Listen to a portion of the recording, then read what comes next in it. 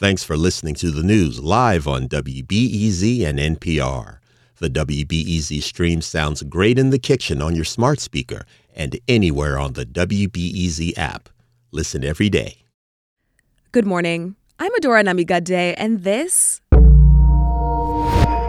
is The Rundown. Chicago's multi-million-dollar contract with the company that runs the gunshot detection technology known as ShotSpotter expires on Friday. During his campaign, Chicago Mayor Brandon Johnson pledged to end the city's ShotSpotter contract. But at a public forum last week, Alderperson Silvana Tabarez urged Johnson to renew the deal. If there is a tool that allows officers to respond more quickly to gun violence and treat potential victims, why would we deprive these communities of this resource? The Sun-Times reports that a review by the Cook County State's Attorney's Office determined ShotSpotter was an expensive tool that has had a minimal effect on prosecuting gun violence cases.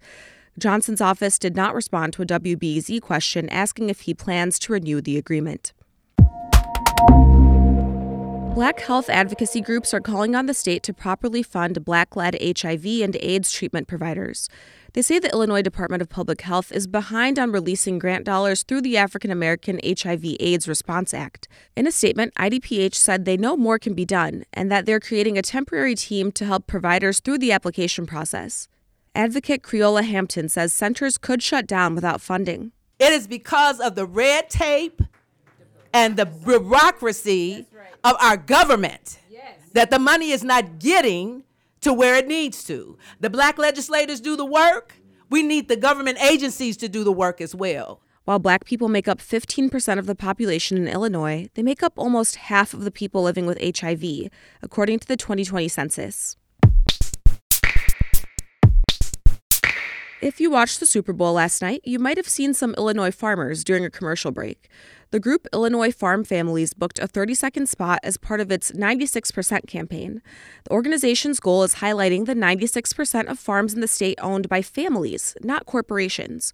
The ad included third-generation farmer Chad Lehman. To me, it boils down to trust. I think that the commercial, to me, implores consumers to trust the farmers that are raising their food. The commercial aired across much of Illinois as well as parts of Indiana and Missouri.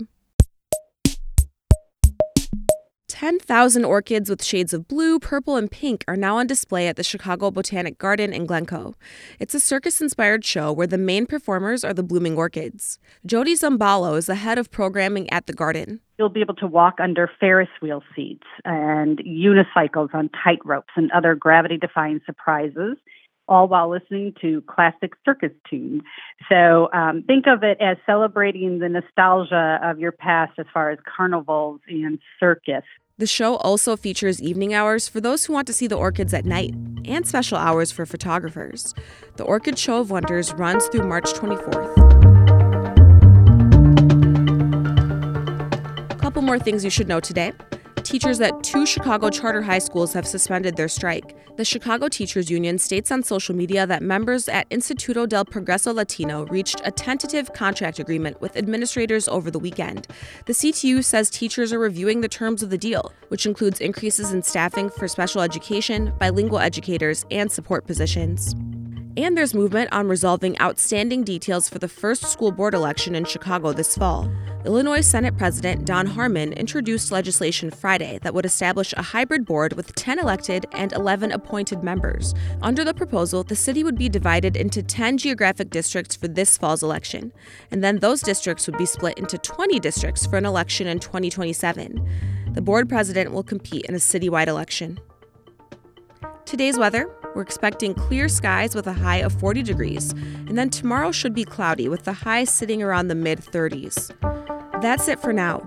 Later today, my Rundown co-host Aaron Allen talks with the founder of the NAP Ministry about grind culture and the radical power of rest. That conversation is today at 1 o'clock. I'm Adora Namigadde. Thanks for listening.